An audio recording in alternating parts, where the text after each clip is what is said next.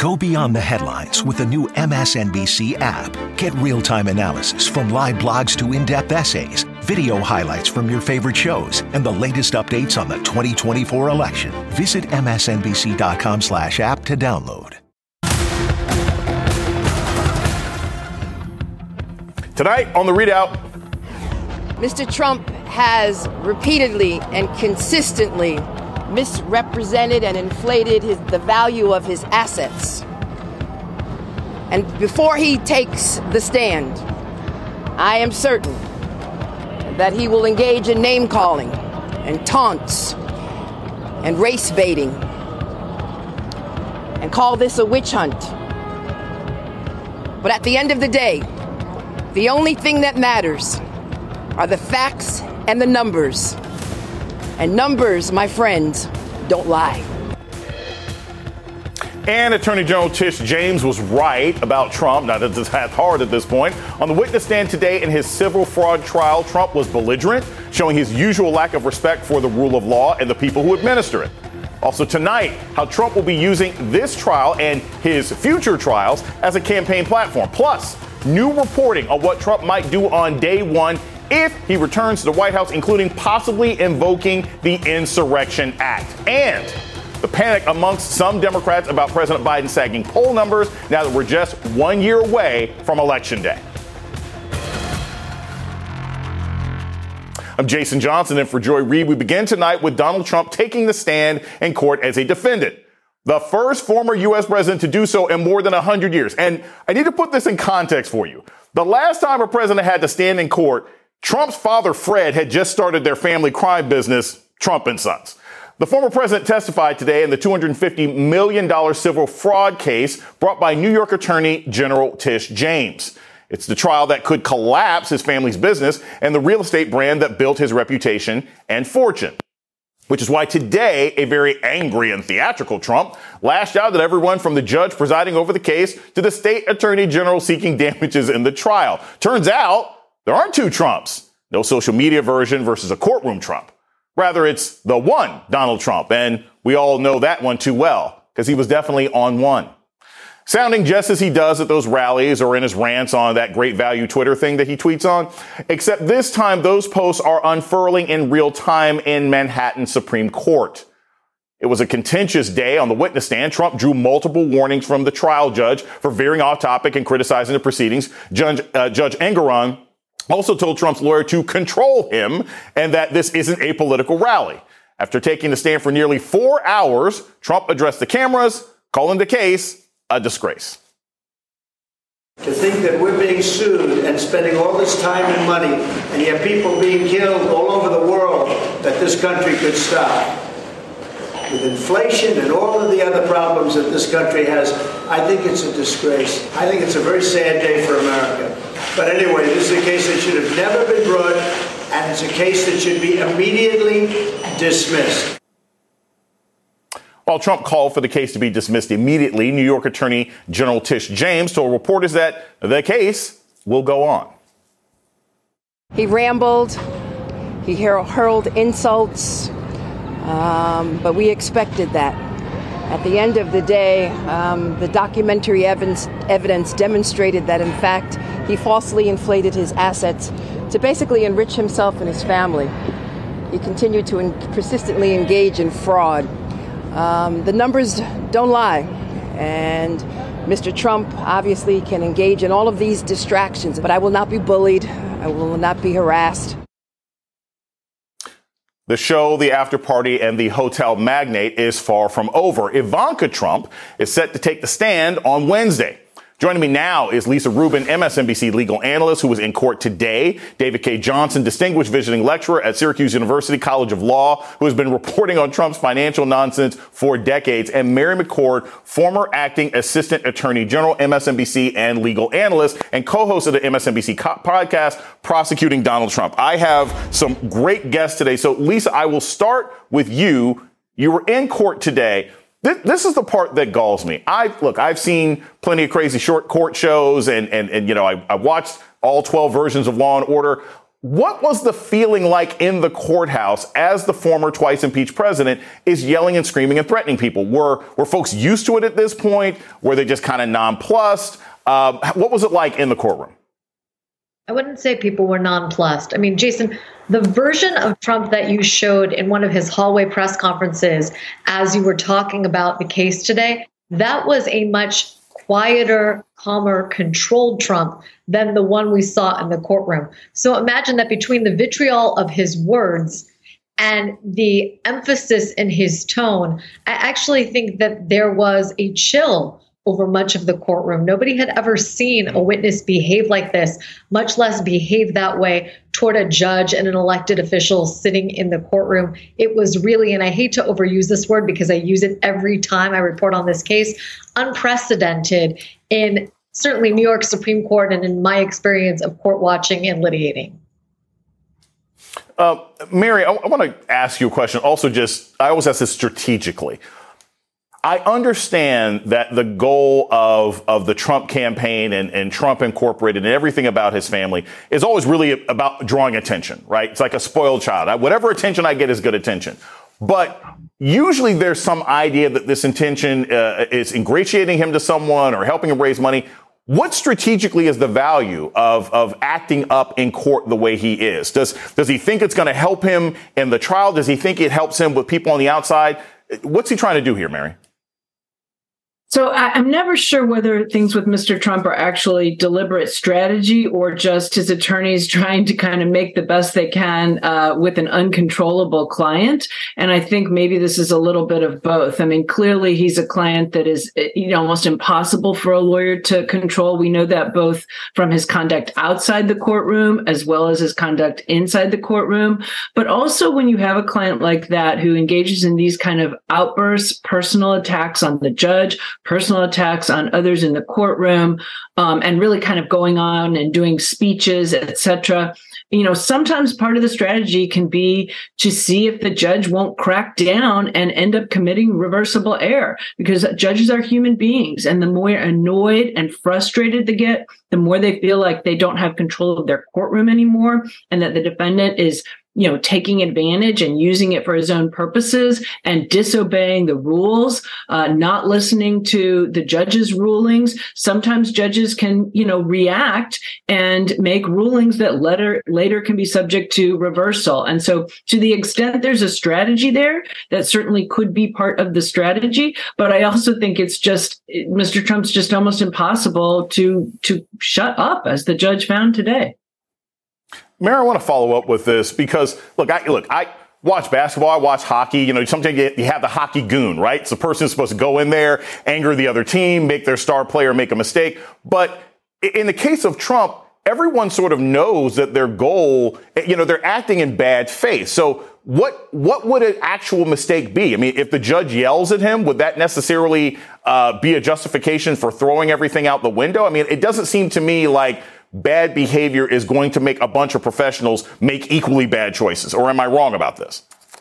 No, I think there's a lot of leeway, of course. And I think the thing here that's the judge really has the ability to do without much risk of this being reversible error is he can make his own credibility assessments of Mr. Trump. Right. And we know from when Mr. Trump had to testify a week or so ago, sort of unexpectedly after he made another attack on the judge's law clerk, and the judge didn't believe him. He found him completely incredible. Mr. Trump tried to claim he wasn't talking about the law clerk. He was talking about Michael Cohen, but the context and the words made that, really just unbelievable. And the judge can make those credibility determinations based on Mr. Trump's deflecting and his attacks and his, telling the judge himself that he had called Mr. Trump a fraud. All of those things can be read into by the judge to contribute to him making a credibility finding. And when judges make findings of facts based on judging the credibility of witnesses who appear in front of them,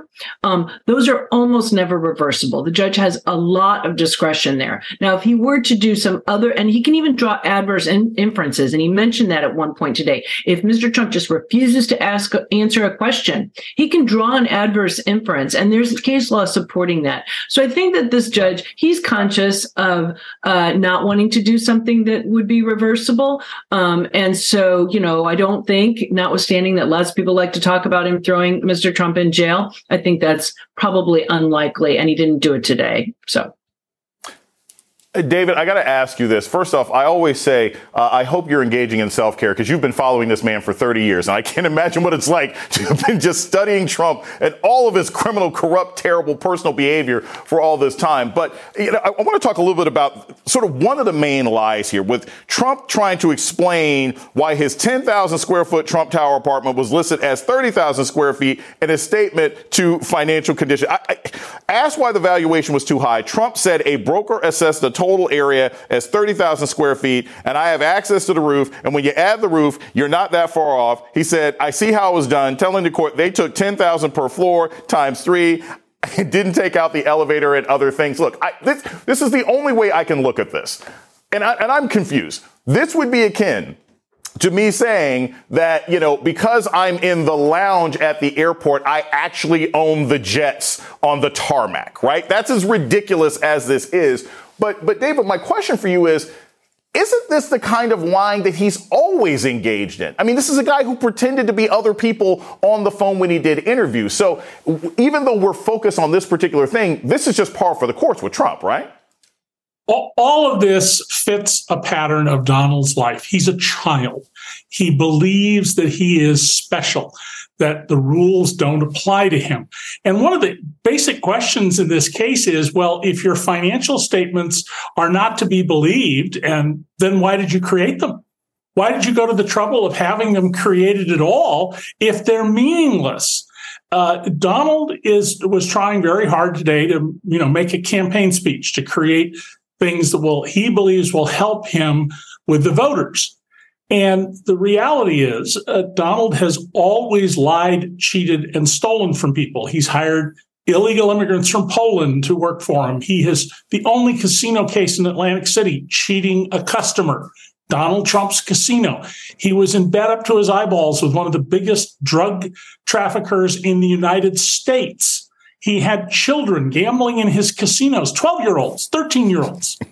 And so to Donald, he can do no wrong. It's not possible because he's special. And of course, he should not just be president. He should be, as he's planned all along, to be our dictator because no one else is competent in Donald's mind. David, I want to ask this. I want you to jump ahead. We're doing Back to the Future, right? It's November, second week of November in 2024. Okay. How many of these trials have resulted in a conviction for Trump? Let's just jump ahead. I mean, when we look at this case and we look at some of the others, when you look at his past history, because usually in the past he's been able to buy people off or threaten people or get out of cases or pay somebody off. How many convictions do you think he has by November of 2024?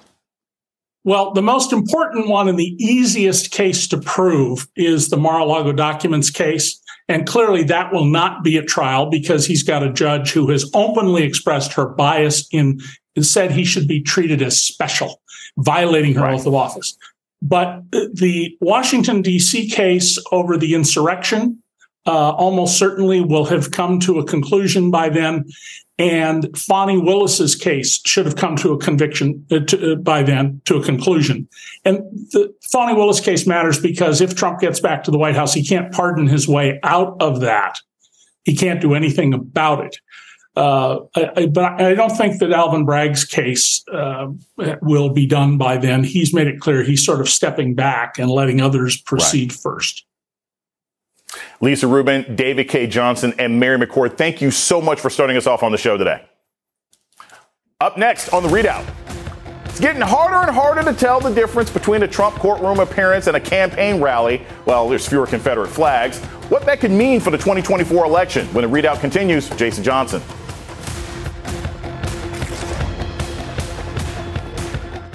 Today and every day, Planned Parenthood is committed to ensuring that everyone has the information and resources they need to make their own decisions about their bodies, including abortion care. Lawmakers who oppose abortion are attacking Planned Parenthood, which means affordable, high-quality, basic health care for more than 2 million people is at stake. The right to control our bodies and get the health care we need has been stolen from us. And now, politicians in nearly every state have introduced bills that would block people from getting the sexual and reproductive care they need. Planned Parenthood believes everyone deserves health care. It's a human right. That's why they fight every day to push for common sense policies that protect our right to control our own bodies and against policies that interfere with decisions between patients and their doctor. Planned Parenthood needs your support now more than ever. With supporters like you, we can reclaim our rights and protect and expand access to abortion care. Visit PlannedParenthood.org/future. That's PlannedParenthood.org/future.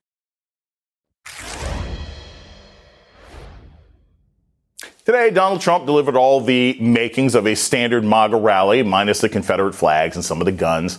He had several attacks against government officials with phrases like witch hunt, election interference, and political hacks. A couple of off-topic rants and the unfounded claim that he's worth billions and billions of dollars. Thank you, Dr. Evil. Except Trump wasn't speaking at a rally. He was testifying before a judge in a civil trial in New York, where he's accused of fraudulently inflating the value of his company's assets.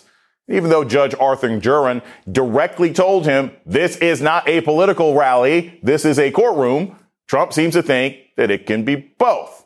And as we head into an election year where Trump is likely to be the Republican nominee for president, as well as a defendant in multiple criminal trials, it appears that what we saw today is just the beginning of his latest strategy to use the witness stand as a campaign platform. Joining me now to discuss this is Tara Setmeyer, Senior Advisor for the Lincoln Project and former GOP Communications Director. Tara, it's so great to talk to you tonight on the ReidOut. Here's the thing. Everyone is going to be riveted watching these trials next year. That's what's going to happen. We know it. It's going to be, the sort of big story of the summer, right? And that tends to happen because, hey, during the summer, during election years is not necessarily that interesting anyway.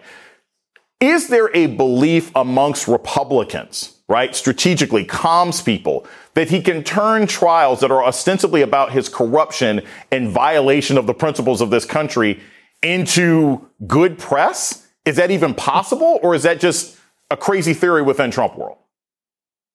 No, I think it's viable for them because Donald Trump has been rewarded for his bad behavior over and over again since he entered politics. The only time he was repudiated is when Joe Biden beat him for the presidency. Why wouldn't he? He's had cover. He can use whatever platform he wants. He can try and make the courtroom a campaign rally. And regardless of whether the facts bear out against him or not, he'll have his surrogates, particularly elected officials in the Republican Party, continuing to spread his falsehoods and lies.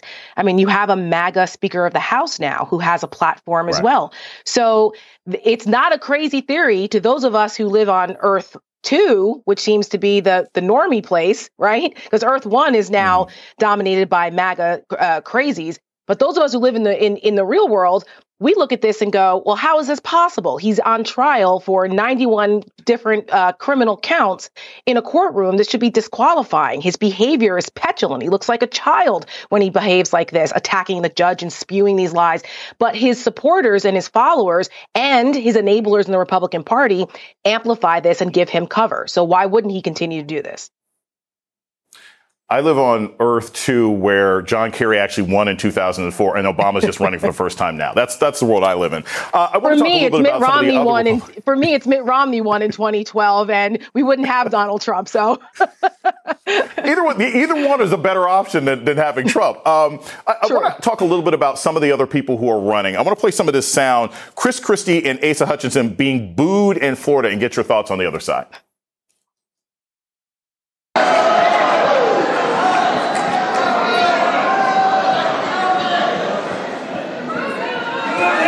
Yeah. Well, now it feels like home. Thank you all very much. As someone who's been in the courtroom for over 25 years as a federal prosecutor and also in defending some of the most serious federal criminal cases, I can say that there is a significant likelihood that Donald Trump will be found guilty by a jury on a felony offense next year. That may or may not happen before you vote in March. Tara, I have to say this. I want to focus first on Chris Christie. When he came into this race, he thought he was going to he thought he was going to be Chris Lee in Atlanta. He was just going to come in and shake things up and everything else like that. It didn't really work out for him, right? He is now the person who gets booed all the time. But he's taken that heat from a lot of other Republicans who are thinking, maybe I'll be the brave one too. My question for you is anyone else, I mean, all the rest of these candidates are doing so poorly against Trump. Is anyone else going to try and step in and add to the criticism that Chris Christie has had of Trump as the sort of presumptive nominee, or are they still going to be playing in these sort of spaces of Ramaswamy and DeSantis of thinking, well, maybe one day Trump will stumble on his own and I can step in? There have been virtually zero profiles in courage in the era of Trumpism. Why would they step out now? If they were going to do that, they would have done it by now. And it's obvious that they're uninterested in either doing the right thing or standing up to Donald Trump because they've already demonstrated they're too craven politically to do so. I mean, we've been wishing, those of us who are politically homeless and right of center like myself, have been wishing that people in the Republican Party would have taken Chris Christie's stance from the very beginning. Chris Christie should have taken that stance from the very beginning. We may not have Donald Trump now. But now that they've decided that it's politically advantageous for them, and also the country almost lost its democracy on January 6th, so maybe this guy is an existential threat. We need to step up. Now they want to, but there's only a handful. And unfortunately, you see the way the Republican primary voters have reacted to this.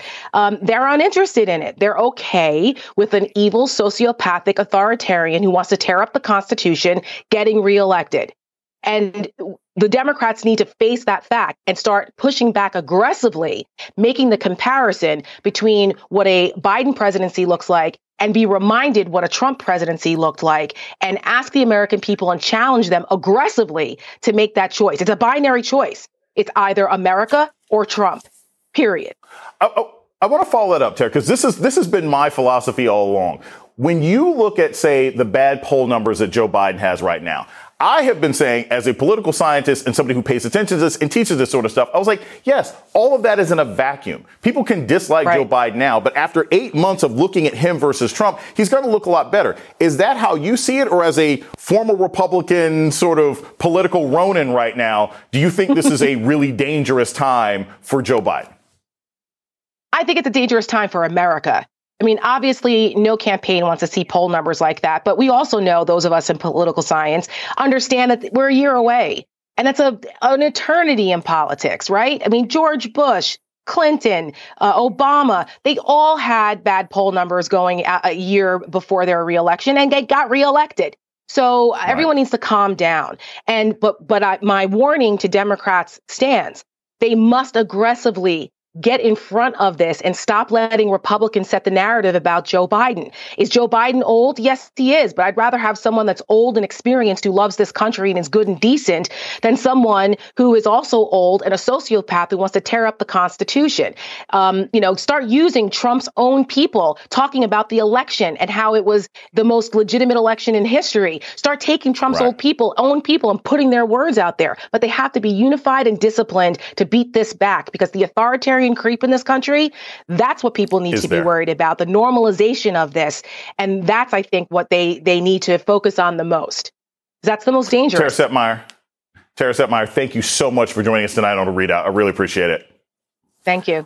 Up next, Donald Trump is making no secret about his plans for a possible second term in office. We'll talk about why any and all Americans need to make sure that doesn't happen. This is Jason Johnson on the ReidOut. We'll be right back.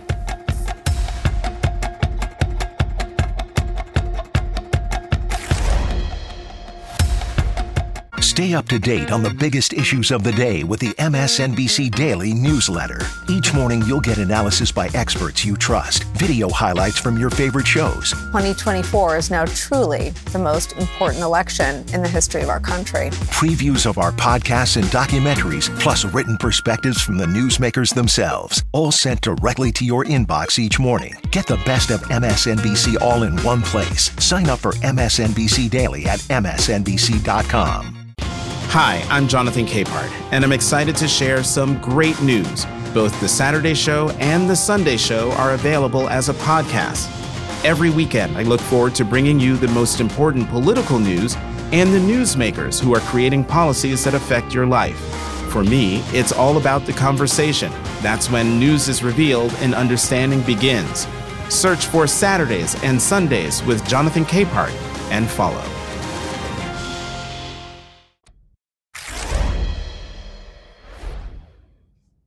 Don't look now, but there's some new polling out from the New York Times and Siena College that shows Donald Trump leading in the battleground states he needs to win the presidency a year from now.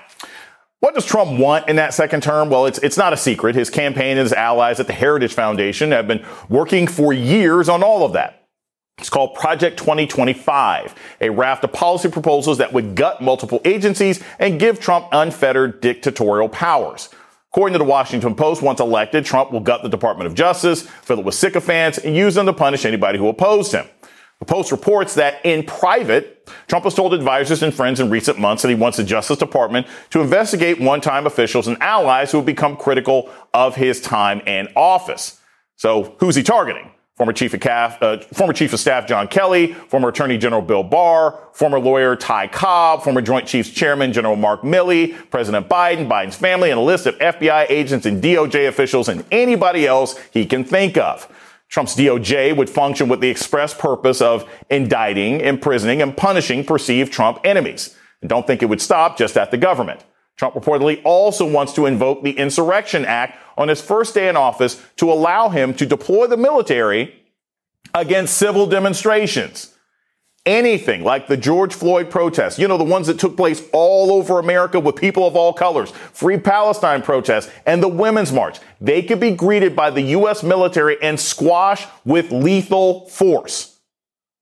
Guess who was in charge of drafting that plan? Jeffrey Clark, the low-level Trump DOJ lawyer who pressured his superiors to investigate non-existent election crimes and urged state officials to submit phony certificates to the Electoral College. Joining me now is Peter Strzok, former Deputy Assistant Director for the FBI. Peter, thank you so much for joining me this evening. I want to start with this. I don't like Trump fear-mongering. I don't like saying, oh, God, the terrible things, blah, blah, blah, blah, blah. But I do think it's important for us to understand how the administrative state in America is supposed to work. And that people like Steve Bannon using Trump have been after our administrative state and American bureaucracy because that's their goal, to destroy any and all the guardrails. Sort of put this in the larger philosophical context of how dangerous this is as a part of the overall current movement of the Republican organization. Jason, I think that's a great point because it's extraordinarily dangerous. Look, part of the reason that the U.S. is able to operate as efficiently as it does is that we have a professional bureaucracy with a big B. You have civil servants, whether they're in the FBI, whether they're in the Forest Service or the USDA or anywhere else, and they take an oath of office to uphold the Constitution. They're not politically appointed. They're there and come in and do their job day in and day out, professionally, pursuing the interests of the American people. What Steve Bannon and a lot of these folks are doing are looking to replace as many people as they can, career officials, with political appointees to do exactly what you're talking about, to turn it, rather than a professional system of governance, into a patronage system where people are rewarded based on their political loyalties and specific loyalty to Donald Trump. And I think what is particularly worrisome in this article and what we saw in the last Trump administration is that they wasted a lot of time at the beginning, not understanding that if they were going to put people into positions of power, that they needed to move quickly. And the second point is, I think that they failed to appreciate the importance of key positions, like the Secretary of Defense, like the Attorney General, like the Director of the FBI. And they've learned those lessons, and it sure seems like they're planning to do things differently, given a second Trump administration. And here's the thing, Peter, it's national security issues, but even simple things like the FDA. Right? Food safety, things like the Department of the Interior, where land is drilled, where it's taken care of. Talk a little bit also about what happened in the few positions that Trump was able to replace during his administration when you put incompetent people into seemingly unimportant positions, and then it spirals out into larger problems. Oh, absolutely. And I think you saw this across the board, whether it was, people in charge of, simple things like, the Department of Homeland Security, for example, and when you put somebody in there that doesn't necessarily have a firm set of experience and put subordinates in place in their Office of Intelligence, and all of a sudden we have intelligence reports being created on media reporters, on people who are going out and reporting the news, and suddenly those are being turned into intelligence reports and fed into the system. When you have somebody like Rick Grinnell, who has absolutely no experience whatsoever in the intelligence community, being made the acting director of national intelligence. These are the sorts of things that really break down the system, and which not only cause problems at the top, but cause a disconnect between the professionals working for them, who are trying to do their job, who are trying to get information up the chain, and suddenly that breaks down when it comes to informing the presidency, the matters of state and national security. So I want to talk a little bit about some of his foreign policy and immigration plans should these folks get back in office. Obviously, they're going to try and sideline NATO. That ends up having a huge impact on what's happening in the Ukraine. That could have a huge impact all over the world. The Trump administration announced it no longer considered civilian Israeli settlements on Palestine lands a violation of international law. They want to end birthright citizenship. They want to empower the National Guard to carry out mass deportations and deny entry to legal immigrants based on their ideological beliefs. That's 3% of the population. What would it mean for a group of white nationalists, somewhat more competent than before people, operating under Trump, to have that kind of control over border security, over national security, and over immigration and citizenship in the United States? Well, I think it's concerning anytime you see Trump just recently mentioned that he was considering bringing back, if he's reelected, bringing back a Muslim travel ban. Anytime you see such extraordinary, extreme measures being put into place, we heard the last administration, some of his desire when he was talking about building a wall at the southern border, about whether or not it can include moats with alligators and snakes and things which were, whether or not people could be shot at their knees to stop them from coming across the border. Anytime you have some sort of view like that, which remains. And then the second point is, not only does it remain, but sort of what is as extreme as it was, the quote unquote adults in the room, the people like John Kelly, people like Pat Cipollone, the people who served as guardrails, those aren't the people that are going to be placed into senior positions of the next Trump administration. Those folks aren't left anymore. So what you start with at the beginning, those senior advisors are the Jeff Clarks. They are people who have demonstrated you're not the team normal, but the team crazy that we heard about during the January 6th hearing. They are the people who are sitting in the Oval Office between Sidney Powell and Mike Flynn and Patrick Byrne and Rudy Giuliani, wheeling out outrageous theories. And they're not going to do it. Peter Strzok, thank you so very much. Still ahead, Election Day is upon us. A preview of some of the key races we'll be keeping a close eye on tomorrow. More when we get back on the ReidOut.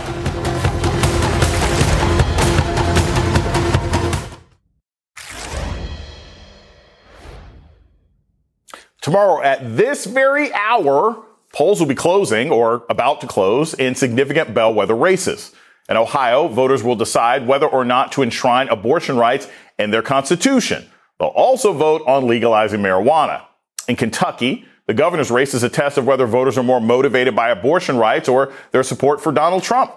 In the Mississippi governor's race, Democrat Brandon Presley is doing much better than expected, with Republican incumbent Tate Reeves dealing with a major corruption scandal. And in Virginia, school board races will determine whether the far right is in charge of what children learn in school, while control of the state legislature could determine if it remains the last Southern refuge for abortion rights. Joining me now to discuss is MSNBC correspondent Shaq Brewster, who is in Lexington, Kentucky. Shaq, great to see you. Love the jean jacket sort of action thing you got going on. That's great. So, Shaq, here's my question. I think that this race in Kentucky is way more important than sometimes the attention being put into it. But it's interesting because it doesn't seem like it's ever been all that close. What is it like on the ground? Are people nervous? Are Democrats nervous? Are Daniel Cameron's people saying they think they've got some hidden silent majority there? Because most of the numbers that I've seen suggest that Andy Beshear is going to get reelected. Well, Jason, you said the word nervous, and that is the same word that I'm hearing from voters on the ground on both sides of this. When you talk to the campaigns, they both say that they're feeling good, but they both acknowledge that the result will be close. You're hearing that from Andy Beshear's campaign. He just wrapped up an event here in Lexington. He's having another one in Louisville later tonight. A big crowd here. He says he's feeling good. They feel like they're seeing positive indicators. But the concern that you have for his supporters is that you're hearing the same exact thing from Daniel Cameron and his campaign team and the energy that you're seeing on their side of it.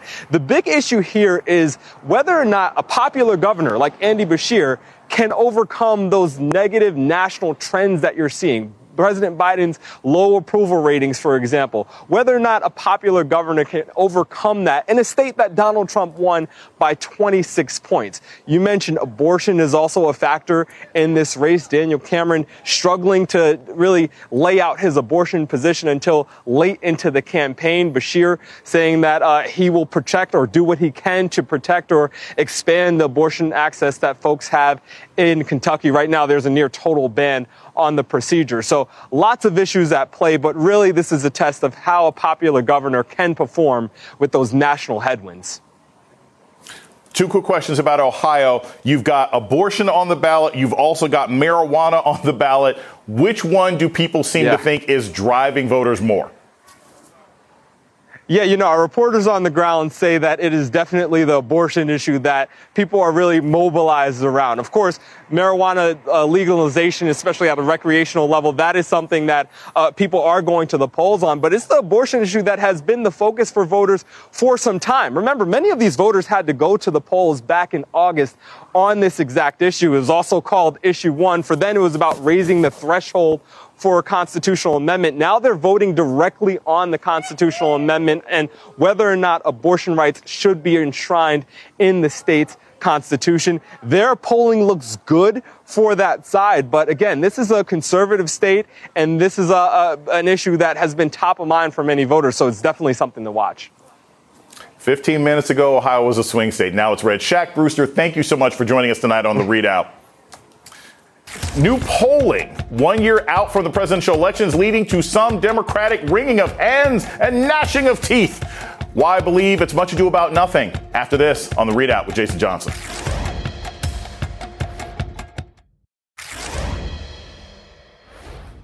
Tomorrow's elections will be important bellwethers on abortion rights looking ahead to 2024. But a new poll has national Democrats hand-wringing about President Biden's chances for re-election a year out. New York Times Siena College poll shows Donald Trump leading in 5 of 6 battleground states that candidate Biden won in 2020. In a statement, Biden's campaign noted that predictions more than a year out tend to look a little different than a year later, and that's true. In fact, in November 2011, the New York Times asked, "Is Obama toast?" when President Obama was trailing in the polls. As we all know, he was handily reelected the next year.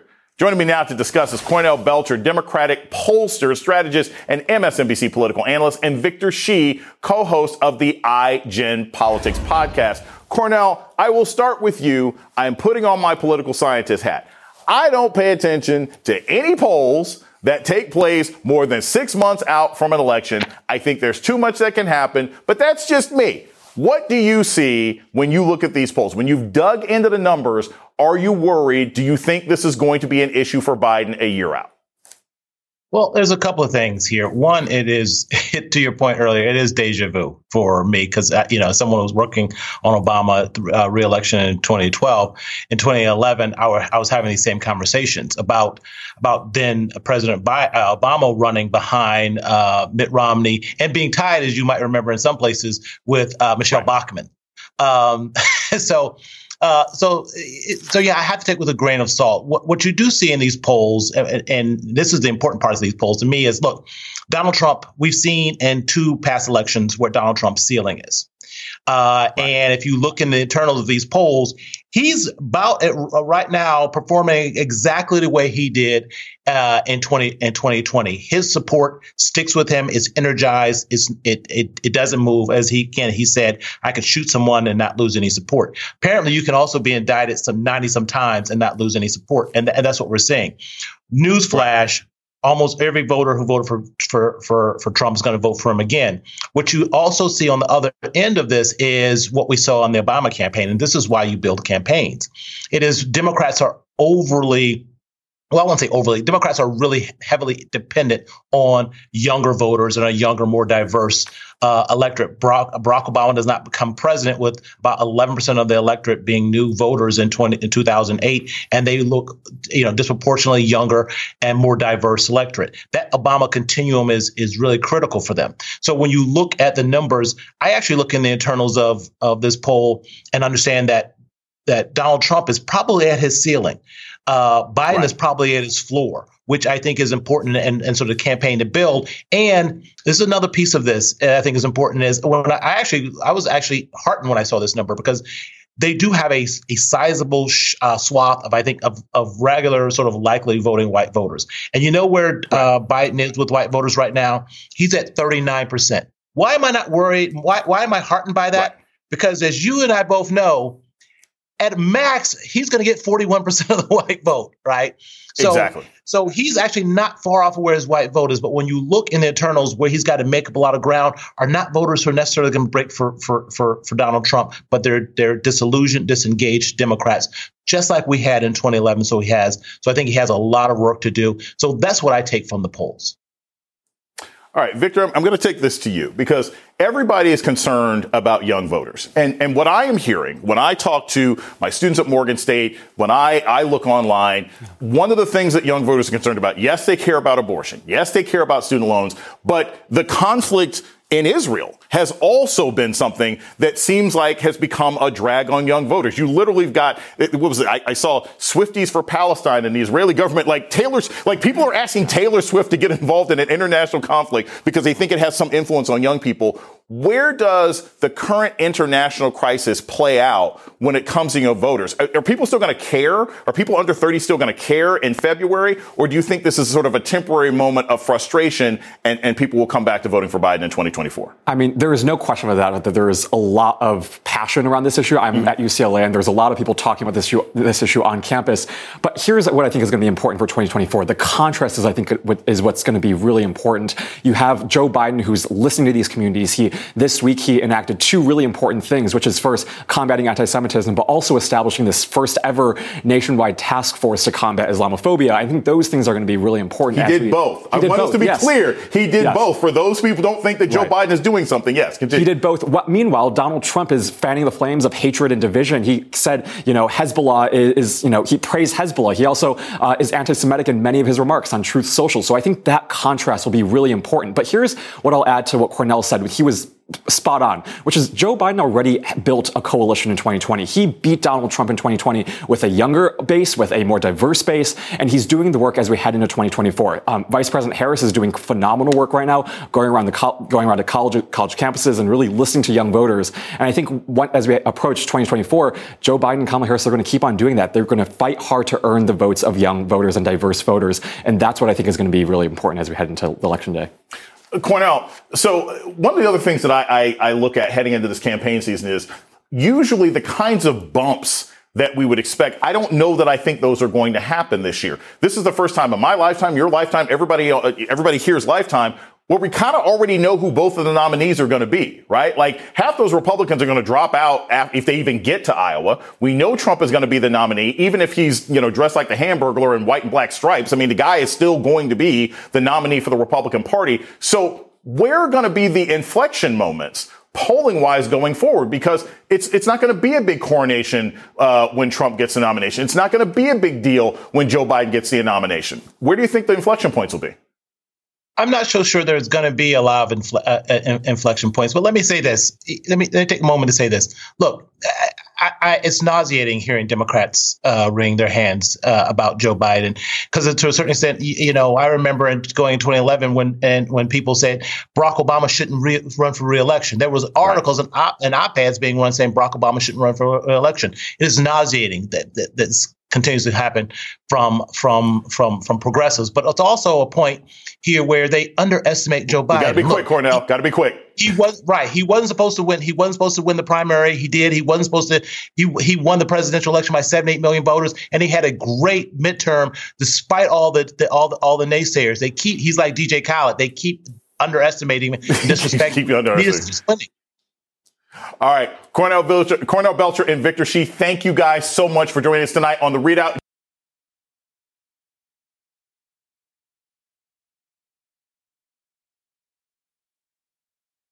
Here on MSNBC, we are staying on top of several fast-moving stories. Today's news requires more facts. A new report finds the climate crisis is getting much worse. More context. We are seeing record numbers of people crossing into the United States just in the southern border. And more ground covered. The mission will continue to carry out regime change in the Gaza Strip. The world's never been harder to understand. That's why it's never been more important to try. MSNBC. Understand more.